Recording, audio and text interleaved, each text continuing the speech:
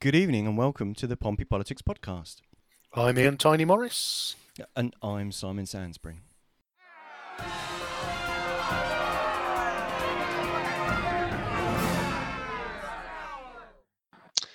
Well, what a week we've had. Hey, a few minutes late, slight technical difficulties. We will not revel in those. We will celebrate what has been a fantastic week for the city of Portsmouth. Eh, Simon? Yes, so aside from apologies, everybody who's been waiting with bated breath for the show, but I forgot to press the go live button, so nothing more technical than that. It's an idiot at the controls. So we have victorious Viola and hang on, I was trying to think. No, hang on. Pretty bloody pleased Paula. There we go. That's brilliant. So we have Viola and Paula from Let's Stop Aquind, who finished their rounds of work events to celebrate the announcement that came out this week. But yes, back onto the show for I think the third or fourth occasion to discuss that outcome. So I guess the first and most obvious question is, how does it feel after at least 18 months, possibly closer to 2 years of campaigning, to finally have won? And sometimes I still can't believe it, because it was 24 hours early, the decision. So it was quite a shock. It was a shock. And I had to ride I was just walking into the council and my friend phoned me and I didn't even know what she was talking about. She said, Paula, it's well done. I said, what for? And she said, they've stopped it. I said, stopped what? Anyway, and then I was talking to someone else about it and I was speaking to Stephen and then Viola and then Jane and other people in the comms.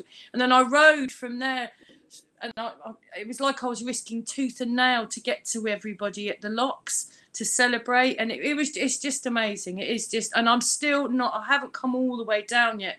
I have been very wired since Thursday, I must admit. Yeah.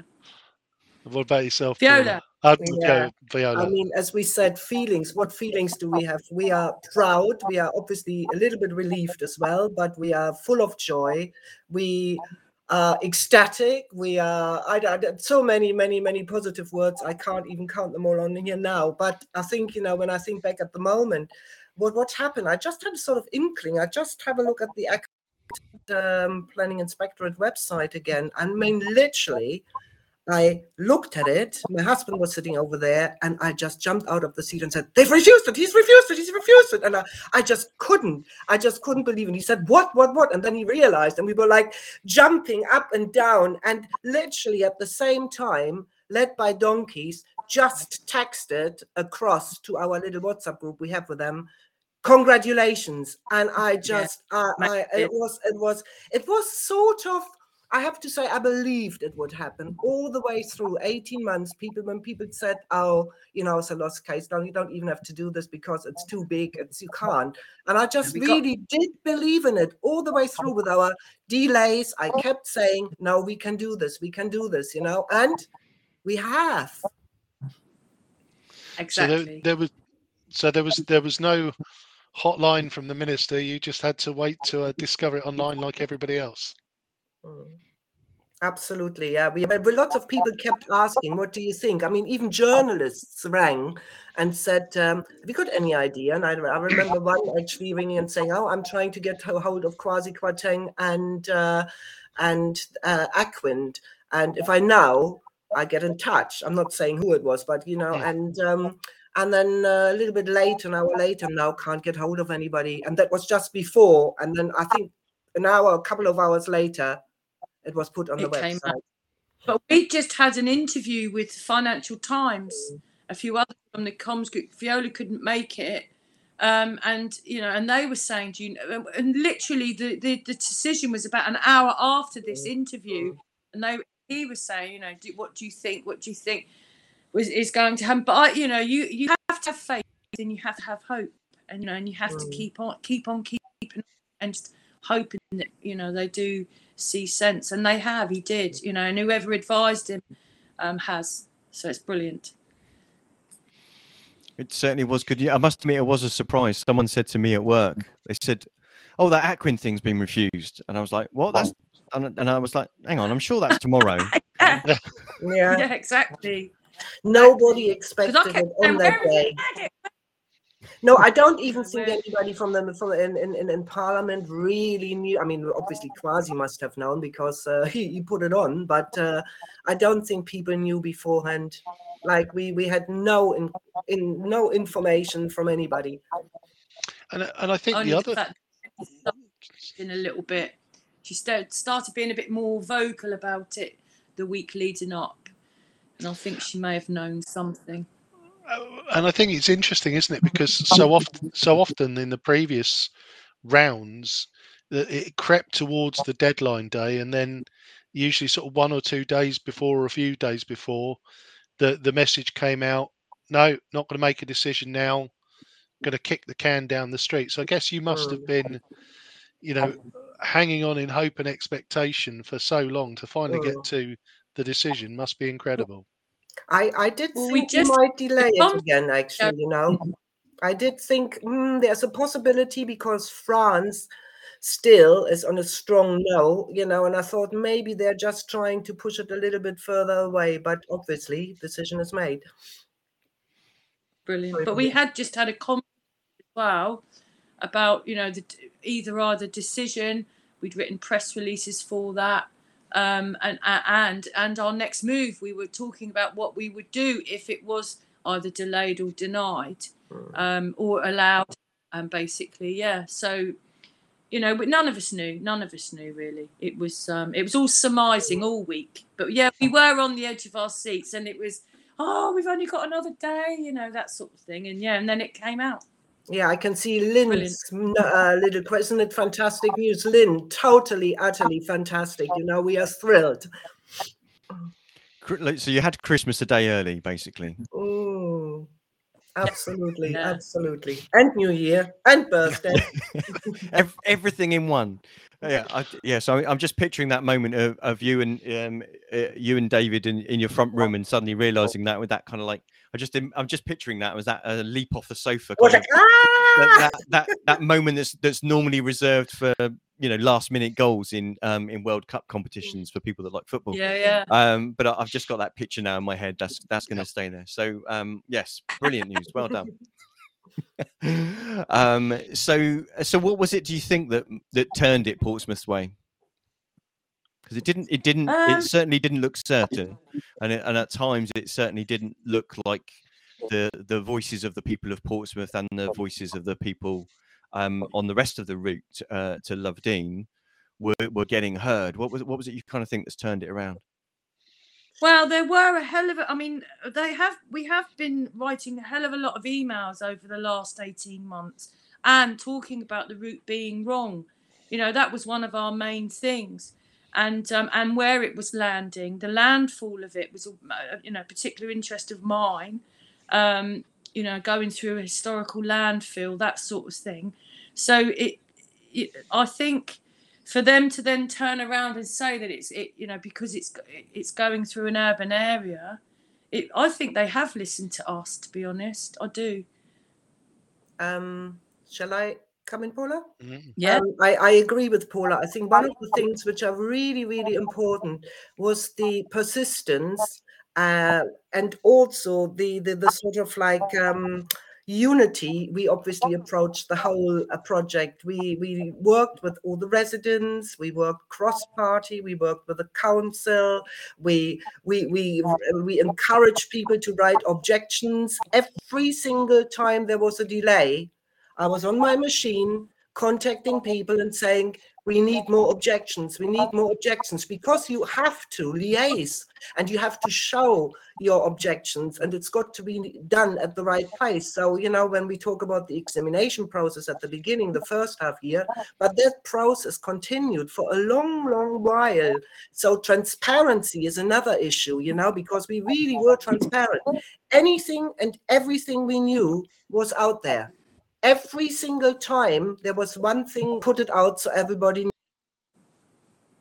knew, and we encourage people sharing it. And I think transparency for our democracy, and that's how we see it, is so vital. And that is one of our really strong points. Paula? Yeah, absolutely. Yeah.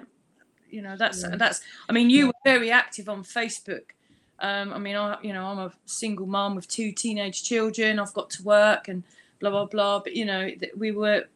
So and people were sending us their emails for us to look over, but everything, we were very transparent. Everything went on there, and all our calls and meetings were, very transparent.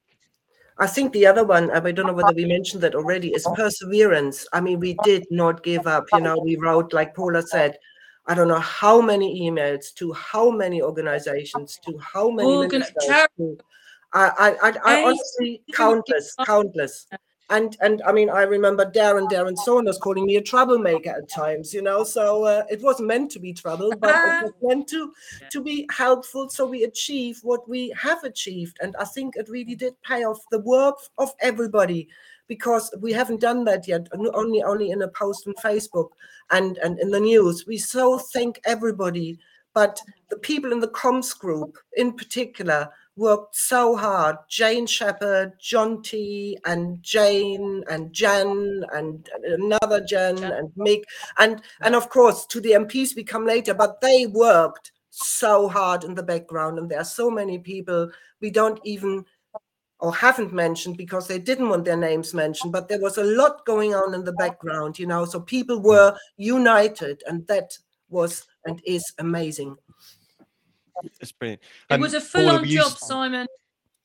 Yeah, I don't doubt it. Yeah, sorry, I was going to just throw back to you because you I think you tried to say something earlier on and your mic cut out a bit, but certainly lots of people involved, and it certainly seemed from because some of the materials that you guys were producing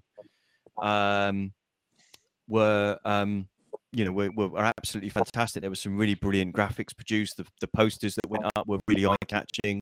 Yeah. And for something that was a sorry, say that again, Paula. You cut out. Sorry. It went to another level when Jane Shepherd joined, the graphic designer, and John T joined, which gave me Viola not a backseat but a little bit of a breather to do other things, because they were so good at writing and so good at bringing things together. And Jane's graphics were phenomenal. She's a professional graphic designer, so yeah, it just took it to another level. And then we just kept getting stronger and stronger. More ideas were flowing in, and it was amazing. The comms group were fantastic. There's so many differences between us, and that's what really helped. The fact that all individuals, I can see a question by Linda. I don't know whether you pick them up later. She says, I wonder if Penny tipped the balance in the end. I mean, I think Penny and Stephen, both of them, played an enormous role. Without them, we couldn't have done it. Nobody could have done it on its own, because it really was a joint effort. And Penny has been very vocal, and Stephen from the beginning, and he's pushed. And Penny pushed different sort of points of views they've pushed across, but in the end, all those came together and were taken into consideration. Now, I think she played a huge part of the role, and so did Stephen. In the letter, the actual letter from Kwasi, the 15-page letter, there is a big section in there about what Stephen has done. The list is endless. I mean, he was very, very active from start to finish. I mean, I used to post a lot of his activity from Twitter as well. But yeah, I think, having both of those on board, and Viola's, I mean, my relationship with Stephen, obviously, because the Labour side, I mean, I'm allowed to talk politics now. So yeah, from the Labour point of view, I had a brilliant it's a politics show. It would be a bit weird if you didn't. Yeah. But we have worked so hard not to make it political. It was cross-party. Who you were, where you were from, and that's what I mean. I read out Penny Mordaunt's speech. Viola had an amazing, fantastic relationship with Vernon Jackson. So we've collaborated with these people, and Penny, and Penny probably did help at the end, with her statements and being very vocal as well. But I think another thing as well, Simon, I must mention, when Led by Donkeys contacted us, asked if they could make a video with us, and then they were absolutely in awe of how we'd exposed all the, you know, the donations and the and certain things already, and we made the video and it went out on Twitter and it's had 2.4 million views. And I mean, I think that might have something to do with it as well. I mean, we had Deborah Meaden from Dragon's Den sharing it, and Tom York from Radiohead, and Irvin Welsh, you know, Train Spotting shared it. Hugh Grant, who's got 1 million followers, and they were having loads of shares. It just went viral, and I mean that the exposure from Led by Donkeys was amazing. So it just went stronger, and yeah, and you know, the exposure, the exposure from all the donations, which, you know, is legal. Let's face it, it is legal, but it's where it's come from, isn't it? I mean, that's the question. Where is that money coming from? The interesting thing, though, is if we look back at the decision, which was only plainly made on planning issues and not on any political issue, which is, of course, a huge question to be asked, because should there be ethical important issues involved in when we make planning and take planning decisions, you know, because we know morally and politically what we have dug up with the Pandora Papers. Indeed. Yeah. So that's a really nice segue there. Thanks, Viola. So what I was going to do was just quickly summarize that kind of 19-page letter from Kwasi Kwateng. That in itself is a summary of the 165-page report, which I have to be honest, I didn't read the 165-page report, but looked at his 19-page letter. Slacking. Yeah, I'm sorry, Ian, I was slacking. Forgive me. We'll just have to sack the researcher. Yeah, there were 199 representations, and then a further 79 allowed after the initial deadline. And the examining authority, which made its recommendations to the Secretary of State based on all sorts of things to do with the environment, access, air quality, the marine environment, things to do with shipping. I won't read out the entire list, but the examining authority concluded that there would be planning harms to Fort Cumberland, which is a scheduled monument grade 2 and the grade 2 listed cottage known as Scotland. The impacts on tourism receptors, impacts on sport pitches, which is something that Councillor Simon Bosher had mentioned when he'd been on the show before, because that was up in Drayton and Farlington, and also the impact on the festival. But the Secretary of State, he quotes that.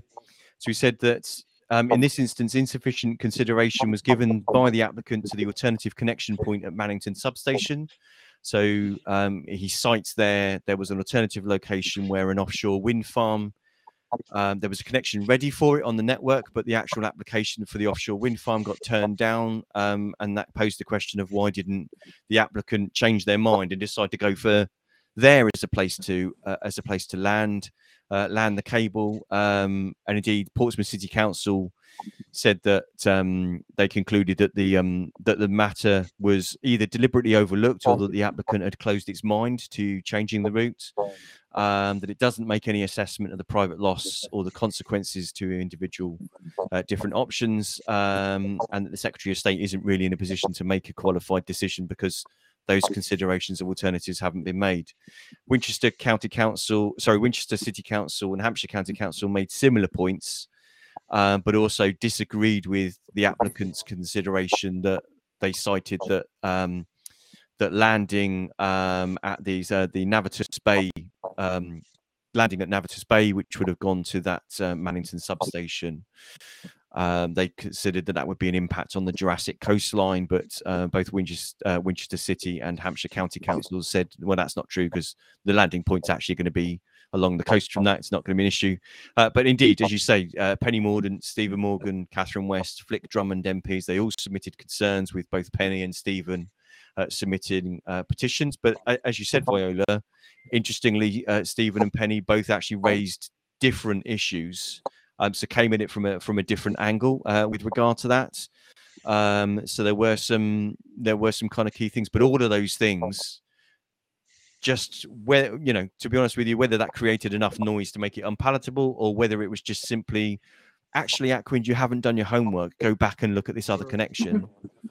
That seemed to be the summary of the Secretary of State's decision, really. Yeah, Simon. Yeah. I think we've been. I mean, the route was our original sort of set off when we started setting up the group. That we said it's the route is wrong because there are 27 alternatives. But we've pushed, and I think one of the last delays actually asked the applicant about Ninfield, because we still have been pushing Ninfield, because even Mannington compared to Ninfield doesn't seem to make sense. Ninfield would be the perfect route if they wanted to come from where they want to come from. But to be honest, we said that was at the beginning. During the development of the research and digging deep, other issues. So we changed our actual goal from stopping just the route. We wanted to stop the whole project, so that interconnector, not interconnectors per se, but that connector should not go ahead. Okay, Paula. Thank you. I'm just going to what Viola said. Otherwise, I'm just going to be repeating the same thing. I guess one thing that struck me from that, and I'd welcome your opinions on it, because it struck me that Kwasi Kwateng, the main thrust of the no was there appears to be a much less disruptive, less damaging, more appropriate route just up the coast. And it reads to me like Aquind had got themselves into a position of such supreme arrogance and just almost that they weren't willing to look at alternatives, because frankly they were a massive multinational corporation, and they were going to do what they were going to do, and these two awkward women from Portsmouth weren't going to stop them. Now, Ian, I think I have to. Sorry, can I just?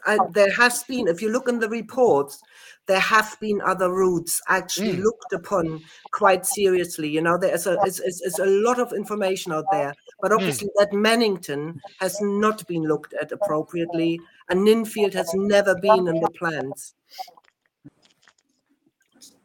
We did try and come back with, when they were coming back with their report. I mean, I read the environmental report from Aquind with a fine-tooth comb, being an environmentalist, and they sent their environmental guy down and said that they hadn't seen any bred geese. So I sent a video of 400 honking geese the same day, and also all the research on all the landfill. I mean, there was no way I was going to stand back and let that go on. My father died of asbestosis, and there is a trail of it going from Eastern Beach all Eastern Road, and that was what I kept banging on about all the time in my emails. Just you can't just, how are you going to disturb all that stuff, and who how are you going to get rid of it all without disturbing it, and it's detrimental to people's health. The route was wrong from the start. The landfall of it was wrong. It was way longer than other routes as well, coming from France. Something like 22 miles longer to come here, which is ridiculous. It was a ridiculous route from the start. But yeah, as you say, arrogance. They just thought, we're going to go there, and that's that. Ian, I think this is an opinion, because I know we always have to be careful with what we say. I think there was a different motive behind to come to Portsmouth. And we have talked about this before, particularly about the fiber optic cable and about the commercial telecommunication system. And that is one of the things Penny picked up and said it is a question of national security. And I really do think that is the case. But it's my personal opinion, because we have been asking questions. We've said, why fiber optic cable? It wasn't in the original significant infrastructure project proposal, so why would that suddenly come up as an additional, and is it a threat to our national security? And these questions have been seriously asked. And I think that's a great lead-in. You've touched on it before, and again, this and look, Simon and I have been frolicking in the mire of local politics for last 2 and a bit years, this has to be unique in terms of a project that, you know, Gerald Vernon I'm just Jackson. going to my plug. Keep going. The Gerald Vernon Jackson, the leader of the Lib Dem Council, you know, Stephen Morgan MP for Portsmouth South, the Labour MP, and Penny Mordaunt, the Conservative MP for Portsmouth North. Whilst they came at it all from different perspectives, you know, what effect do you think it's had of having all of the local major political figures uniting behind the campaign? Enormous. I mean, we couldn't have done it without it. We couldn't, you know, we needed, all of us needed. I think it's a sort of very mutual benefit for everybody, because I think our MPs needed us behind them, and we needed the MPs behind us in order to kick the whole thing really in the direction as we did. I think if we hadn't raised our voice, it would have been harder for the MPs to push. But when you come with 6,000 signatures on a petition, and when you have people being out campaigning and people actually protesting, it shows the support for our MPs, and vice versa. Without them taking it to Parliament, we couldn't have done it. We said that already. I mean, it is just absolutely vital, and was absolutely vital, and perhaps in the coming few weeks, very vital, that we keep our work going, united. We are stronger. We know that. Paula? Well, I missed, because I ran upstairs to get my plug. I can't believe it's running out. I missed the thread of what you were talking. It was really just to give your own perspective on how, you know, how important it was that, you know, all three political parties got behind the campaign in different ways, and you know, probably unique in Portsmouth's political history of something that everyone was behind. How important was that for you?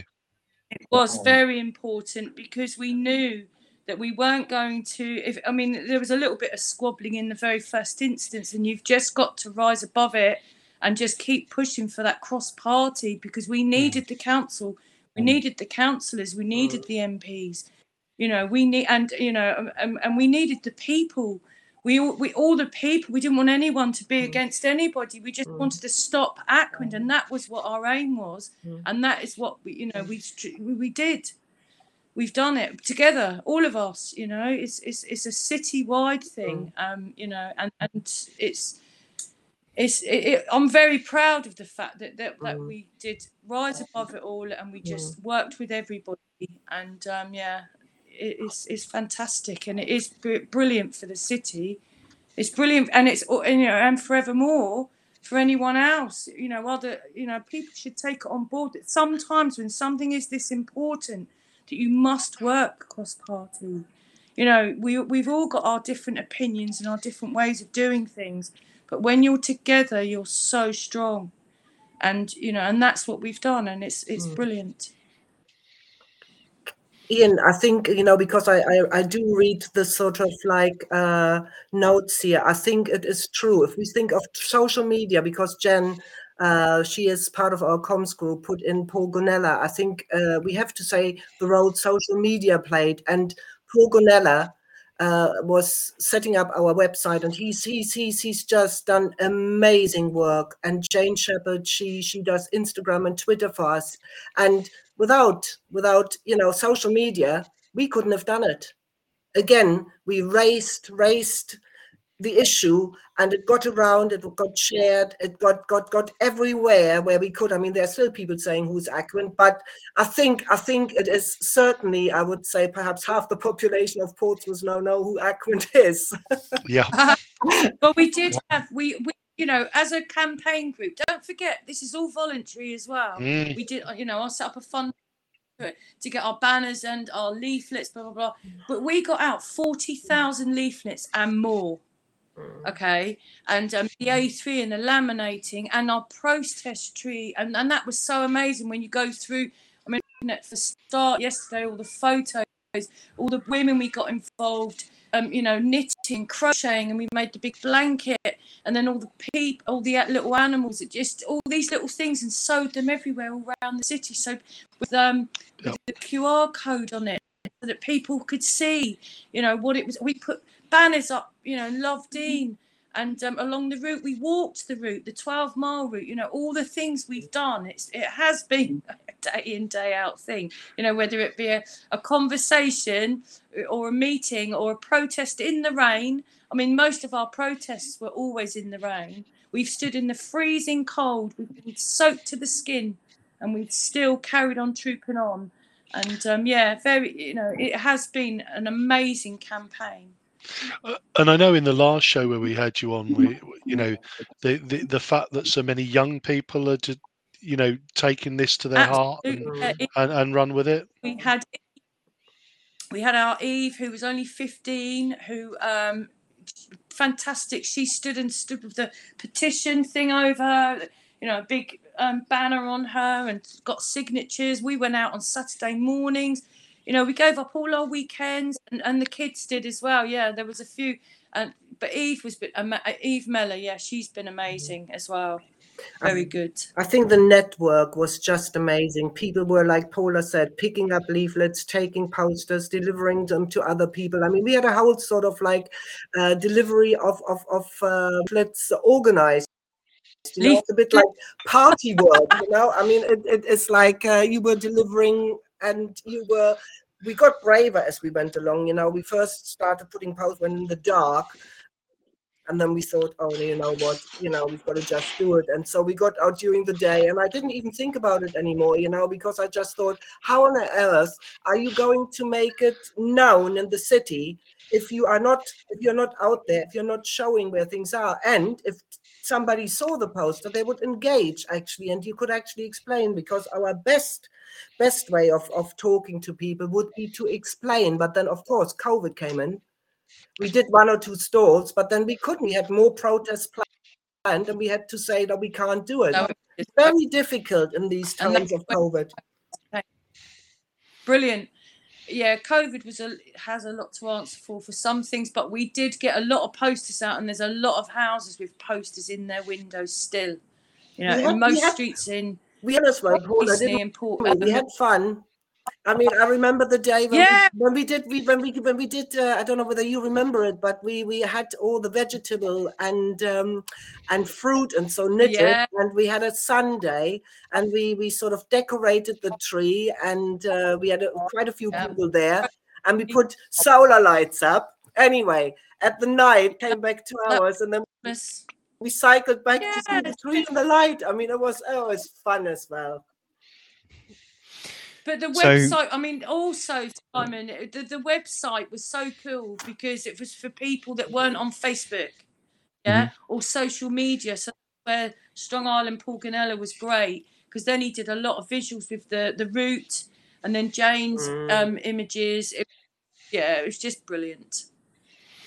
Lots of people working very, very hard with some very hard work and lots of talent to bring together to get the message out there and get things done. So I guess that kind of neatly trots along to for each of you, what would you say is the high point of the campaign, and what would you say the biggest things are that it's taught you? For me personally, obviously the decision was great. That was the best result we could have had. But I think I think I said that for Portsmouth News as well. It was the unity we worked together with, and if we set ourselves this goal, we persevered, we involved everybody, and we proved if we work together, if we cooperate as a city and beyond, we can achieve huge things. And democracy is not just an empty word any longer. It actually is really people power, and that for me is the biggest thing from the whole campaign. United, we did it, and it's wonderful, and I'm so thrilled. And it could set an example for other grassroots movements as well, to say, look, get your councillors, get your MPs on board, persist, and hopefully we can achieve good things, because we are going to need it in the time ahead. Thank you, Paula. Well, obviously the decision, and I'll never forget where I was when I heard about it and riding to, to meet everybody else. There's a few high points. I think going up to Parliament and handing in the petition is one, and sitting in Tony Benn's chair. And the second one is having a couple of hours phone call with a guy called Sidney Dooley, who has an allotment. And I learned he told me his life story, and he's in his 80s, and he really depends on the allotment as for solace. He grows his fruit and veg there. He spends a lot of time there, and he said he was in the war, and nothing has ever upset him more than the prospect of losing his allotment. But his life story is just, it's normal people who started work at 11 as a milk boy, and then a coal boy. And and then he was a long distance lorry driver, and he's and it was just normal people don't want this, and that was one of my high points. I read his letter out at the planning inspectorate, and I was very emotional because I could feel his story coming through in it. But but other than that, Parliament and the decision obviously is so fantastic. That's absolutely marvelous. I think Ian, just all the different things we have sort of done. I mean, whether it's the craftivism project, whether it's doing some stalls, whether it's riding on our bikes and putting all the posters up, whether it's meeting the group and discussing. I mean, there is just so much we have learned because we've never ever done anything like this before. And I think that is amazing. And just Paula, to come back, poor Sid is in hospital as we speak. He rang me yesterday. Anyway, so I will give him the link, and then hopefully he can watch it. He will be delighted. Well, bless him. Let's hope Sid gets well soon, because I think, as you say there, Paul, a bit behind everything else and all the economics and the politics and everything else, there are so many human stories kind of attached to this, and it's lovely to hear it. So I guess, touching on the risk, Aquind have 6 weeks to lodge an appeal for the decision. It looks like the business secretary has given them a fairly clear steer of where they should go next with this in terms of pointing them towards Mannington. Do you think they will appeal? Probably. At this moment, they probably will, but I think because it is an urban area where we are, I think that he will withhold his decision, and we won't give up anyway. We're not going to go anywhere, are we? Look, this whole city's behind us now. We're not going anywhere. I'm not so sure whether they will actually launch an appeal. I know he said it in the Financial Times, but what he actually said, may I just read out? That is quite interesting. Hang on. It will be impossible for the government to defeat our challenge. I mean, is he taking on the whole government now? He is. And when I've cited it, I've read the article, and I've just written down these two, and about Penny Mordaunt. Penny Mordaunt's political interference is inappropriate for a sitting minister to speak out against it. I mean, we are in a democratic country where we are luckily allowed to say what we think and what we feel. We've got to be sometimes a bit careful because we have to express our personal opinion. But I think, is he going to take on the government? Is he really? I mean, if he's got any sense, I would say he could grab Mannington and could make something of Mannington. But we have to say, what about France? If he can't actually, or if they can't actually start the project in France, what is the point in trying to get another DCO or trying to appeal? It doesn't make any sense to me. And the French are as strong as ever, as far as I know. Yeah, I think sorry, just to clarify, Viola, who was it that the Financial Times were quoting then? It was, if you look, I think it was Friday or Saturday, and it was Alexander Tomurko actually said that. Okay. Who is a director, and he's got some voting shares of Aquind. Okay. Mhm. Ian, sorry. And I think on one of our earlier shows we had our friend and colleague from non-Aquind, which was just no. Yeah, and I think they've, again, don't mess with Portsmouth and don't mess with rural France. So absolutely. I think there's an element of it, as you say. I think the business secretary may have given them the nod that says, if you route it to Mannington, it might get better for you. But as you make the very sage point, Viola, they've got to get through France yet, and they are not close, I don't think. No. And I think what we do now is, Portsmouth City Council was and is very supportive. And I think if they did do, we would look all very carefully in what's going to happen next. So I don't think, like you say, that Portsmouth is going to be an easy case. No, and I can't remember. It might have been one of you, or it might have been one of your team that was quoted in the evening news as saying they basically picked on the wrong city to pick a fight with. Steve Pitt once said, I think I said that, and he said in I think it was in October at the protest, he said, they don't know Portsmouth, the residents of Portsmouth, Yeah. Yes, and Jan's put into the comments, and we'll never give up, and neither will the French. Yeah, I think it's a fair kind of summary. If they weren't expecting bloody mindedness and determination from Portsmouth, I don't think they've considered how good at protesting the French can be when they've decided to it. So at the end of the day, if they were expecting an easy ride, it's not happening on either side of the channel. So I guess that ball is entirely in their court as to whether they decide to appeal or whether it's not worth it. Simon, one of the arguments, I think we have talked about it before, is because we always talk about energy being needed, but what tends to be forgotten is that there are quite a few interconnectors already being built and already in the pipeline. And what the French said as well is, the Aquind interconnector is not necessarily, and that's not just the French, it's also the equivalent to Ofgem. It's not one of the interconnectors they would officially sort of promote. There's another one at the moment, GridLink is going through, and they haven't even decided for that one yet. So France says we don't really need it,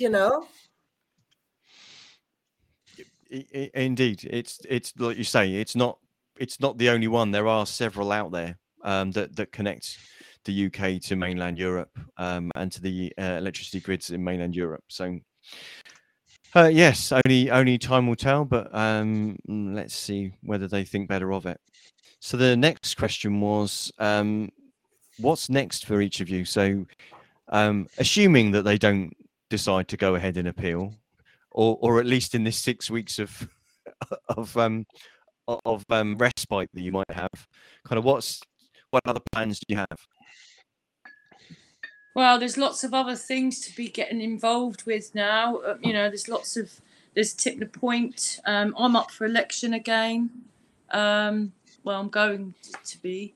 So I'm going to be really busy with that soon again, like I was last year. But yeah, there's always, protecting our biodiversity is one of my main things, Simon, to be honest, and that's why I just did, got my teeth into this and didn't let go, because, our nature reserves it's imperative now that we don't touch those areas. We build on them and, nurture them.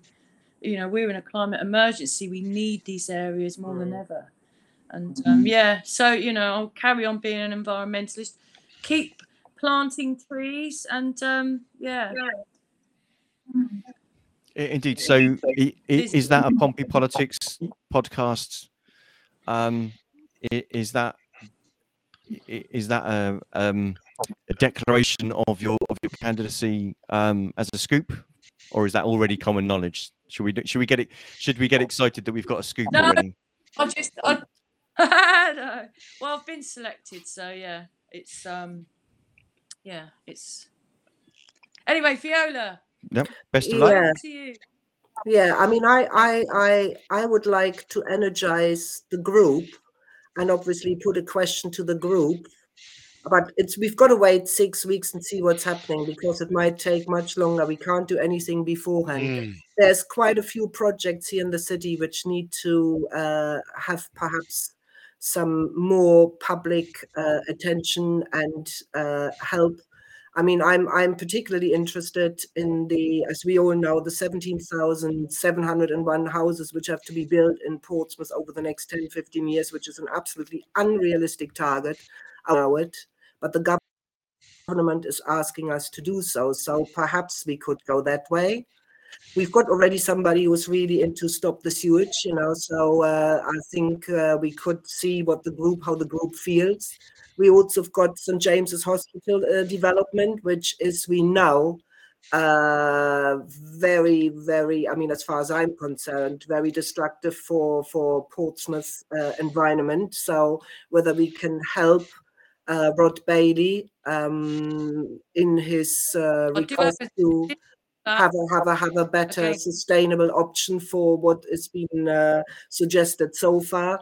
There are bigger issues, of course, as well. I said to the comms group, perhaps we also could together put all our energy together and produce a little booklet. That would be quite nice for future grassroots movements. So there's lots and lots of ideas, but I think important is that we, again, like we did with this group, that we get the people behind. And I've got a few ideas in my head, and I certainly will want to go one way or the other to make sure, like Paula, that our environment for Portsmouth is so crucial. It is not just Portsmouth, generally. We need to focus on it. If we don't we haven't got a chance, and we've got to make sure that our green spaces are kept, that we, like Paula says, we plant trees, that we do everything we can to increase or at least keep biodiversity where we are at the moment, and don't go down the hole. Okay. So I think Viola, it would be fair to say that in all of our podcasts, and it's been lovely chatting with you, that you seem like the unlikely activist, that you fell into this a little bit by accident, but now seem to be very comfortable. And I guess in terms of having had such a massive win, do you see activism now being part of your life going forward? Oh, absolutely. Because I think, one I've got a couple of things which are really in my heart. One is, of course, the environment, and the second one is injustice. And I think, there's a lot to do in these both fields. So, yeah, definitely. I do definitely call myself an activist now. Yeah, totally. And just to bring in some of that, I'll just bring in a couple of comments from Jan. So speaking to the point that we discussed earlier on about there already being enough interconnectors, she mentions that there's around 14 interconnectors either under construction or already in use, or that have been approved. So is there really kind of need for that many? She also makes the suggestions that actually the campaign would make an amazing film.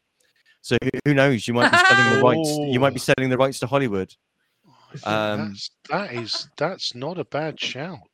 Yeah, I think that's a great one. So that's a brilliant one.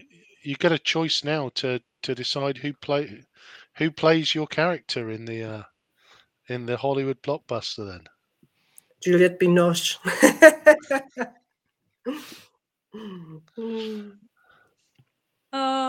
No, it's just, I think we all feel that it is something other groups can look at and see. You can win, you can do it, you really have a chance. Don't give up. Don't say, oh, I won't achieve anything, I can't do it. We've always been like this. I think this is a phrase which really upsets me. People saying it's always been like that and you're not going to change it. And I think this is the beauty about this, that you can. But as the saying goes, never fail to believe that a small and dedicated bunch of group of citizens can make a real difference in the world, because the truth is it's the only thing that ever has. And I forget who that's to, so I can't attribute it, but it's never more true than in this example. Sorry, Paula, I interrupted you. No, it's fine. It's absolutely fine. Who's going to be playing you then in the Hollywood blockbuster? I don't know. Oh, me. To be fair, that was Jan's idea as well. She said that the campaigners should play themselves. But she's got a couple of suggestions of different directors. So who knows? Ken Loach, Emma Thompson, Kenneth Branagh. And who knows? Watch this space. Sorry. And we can have Janet Ayres keep on keeping on, because it's such a fantastic song. Yes, there we go. See, look, you've got the idea of a movie. You've got the theme tune. You've got the movie record. Sun's breaking over Eastney. Cumberland Tower comes into focus. Moody shot. The long shadows of the people stood along the shoreline. Socially distanced, long shadows. Oh, it's a beautiful opening. No, there we go. Being news. And 45 minutes, only put 3 of the words on live. Well, who knows? So just before we go to the last question, Matilde says, Paul and Viola, you are an inspiration. Thank you for a great show. So thank you very much, Matilde. Glad you're enjoying it. So the last one, Ian.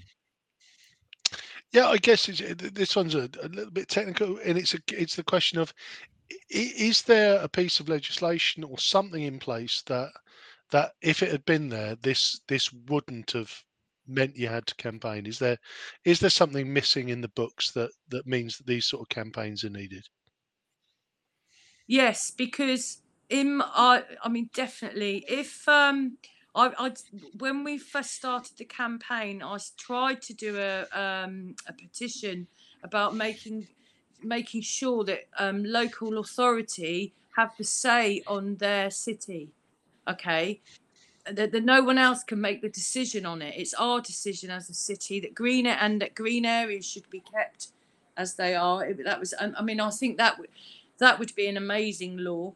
If all legislation, if we could bring that in, that was one of the ones, that I just think it would have saved all of this. We wouldn't have had to do it. As amazing as it's been, it would have saved a lot of it. But it kept getting denied. The petition kept getting denied because they don't want you to have local authority to be able to make decisions on certain big things like this. They want it to be a big central government decision. But I think the thing is, they said, I think I remember when you set up the petition, they say we already have the say, but it is about this nationally significant infrastructure project. They made it where we have no say. And I think I could imagine if this new Environmental Act was implemented into the planning process, because it has been passed in November, then it might have been more difficult to actually go through with what they have done now. And then, of course, the other question I've always raised is planning issues is great, but where do we ask those questions about ethics of a business, about funding background of a business? Should that not also come into should we not look into it when we actually accept a huge project like the Aquind interconnector? But we were again and again told it's not part of the examination process. It's not part of the examination process. So when and where does that come in? And that, I think that should be coming in, and perhaps an independent body where you can ask those questions. We are saying that the Office for Environmental Protection does it. Yeah, I did write to them, but I didn't get anything back. Oh yeah, I did get something back, and then it referred me to this and this and this and this and this and this and this. But it wasn't really helpful, I have to say. And I'll just say, in the beginning, when we were sending emails around, like, to all these different people, and they kept pinging back saying, you need to go to your local authority to speak to them about it, you know, because even they were in the mind of that's where we should be going. But, you know, it was already out of their hands. It had already been taken out of their hands. So, yeah, that would be a big one. Yeah, I think probably, you know, Whitehall doesn't really know about our local sort of like issues, doesn't really know, you know, exactly how many green spaces we have, how many, you know, they do know we are the most densely populated city and high pollution, but I feel like it's disconnected. So what really should perhaps happen is that the decision should be made from below, and that perhaps a better cooperation with the government is taking place, because if they take it out of our hands, what can we do? We've done it, but my God, the hard work. God. Yeah. In answer of what can we do, I think you have set a fantastic example to any local group with a passion as to what can be done. So thank you to both of you. You've been listening to the Pompey Politics podcast. I've been Ian Tiny Morris, and our two legendary activists have been Viola Langley and Paula Savage. Paula, we can't hear you. Don't tell us you're on mute. And Paula. Okay. Join us next week where we'll be having an episode Independence Day 2, where we're welcoming back to the show Councillor George Madgwick with two of his candidates for the upcoming May local elections. So join us next week at 6:27, live streaming on Facebook, Twitter, and YouTube. That's the Pompey Politics podcast.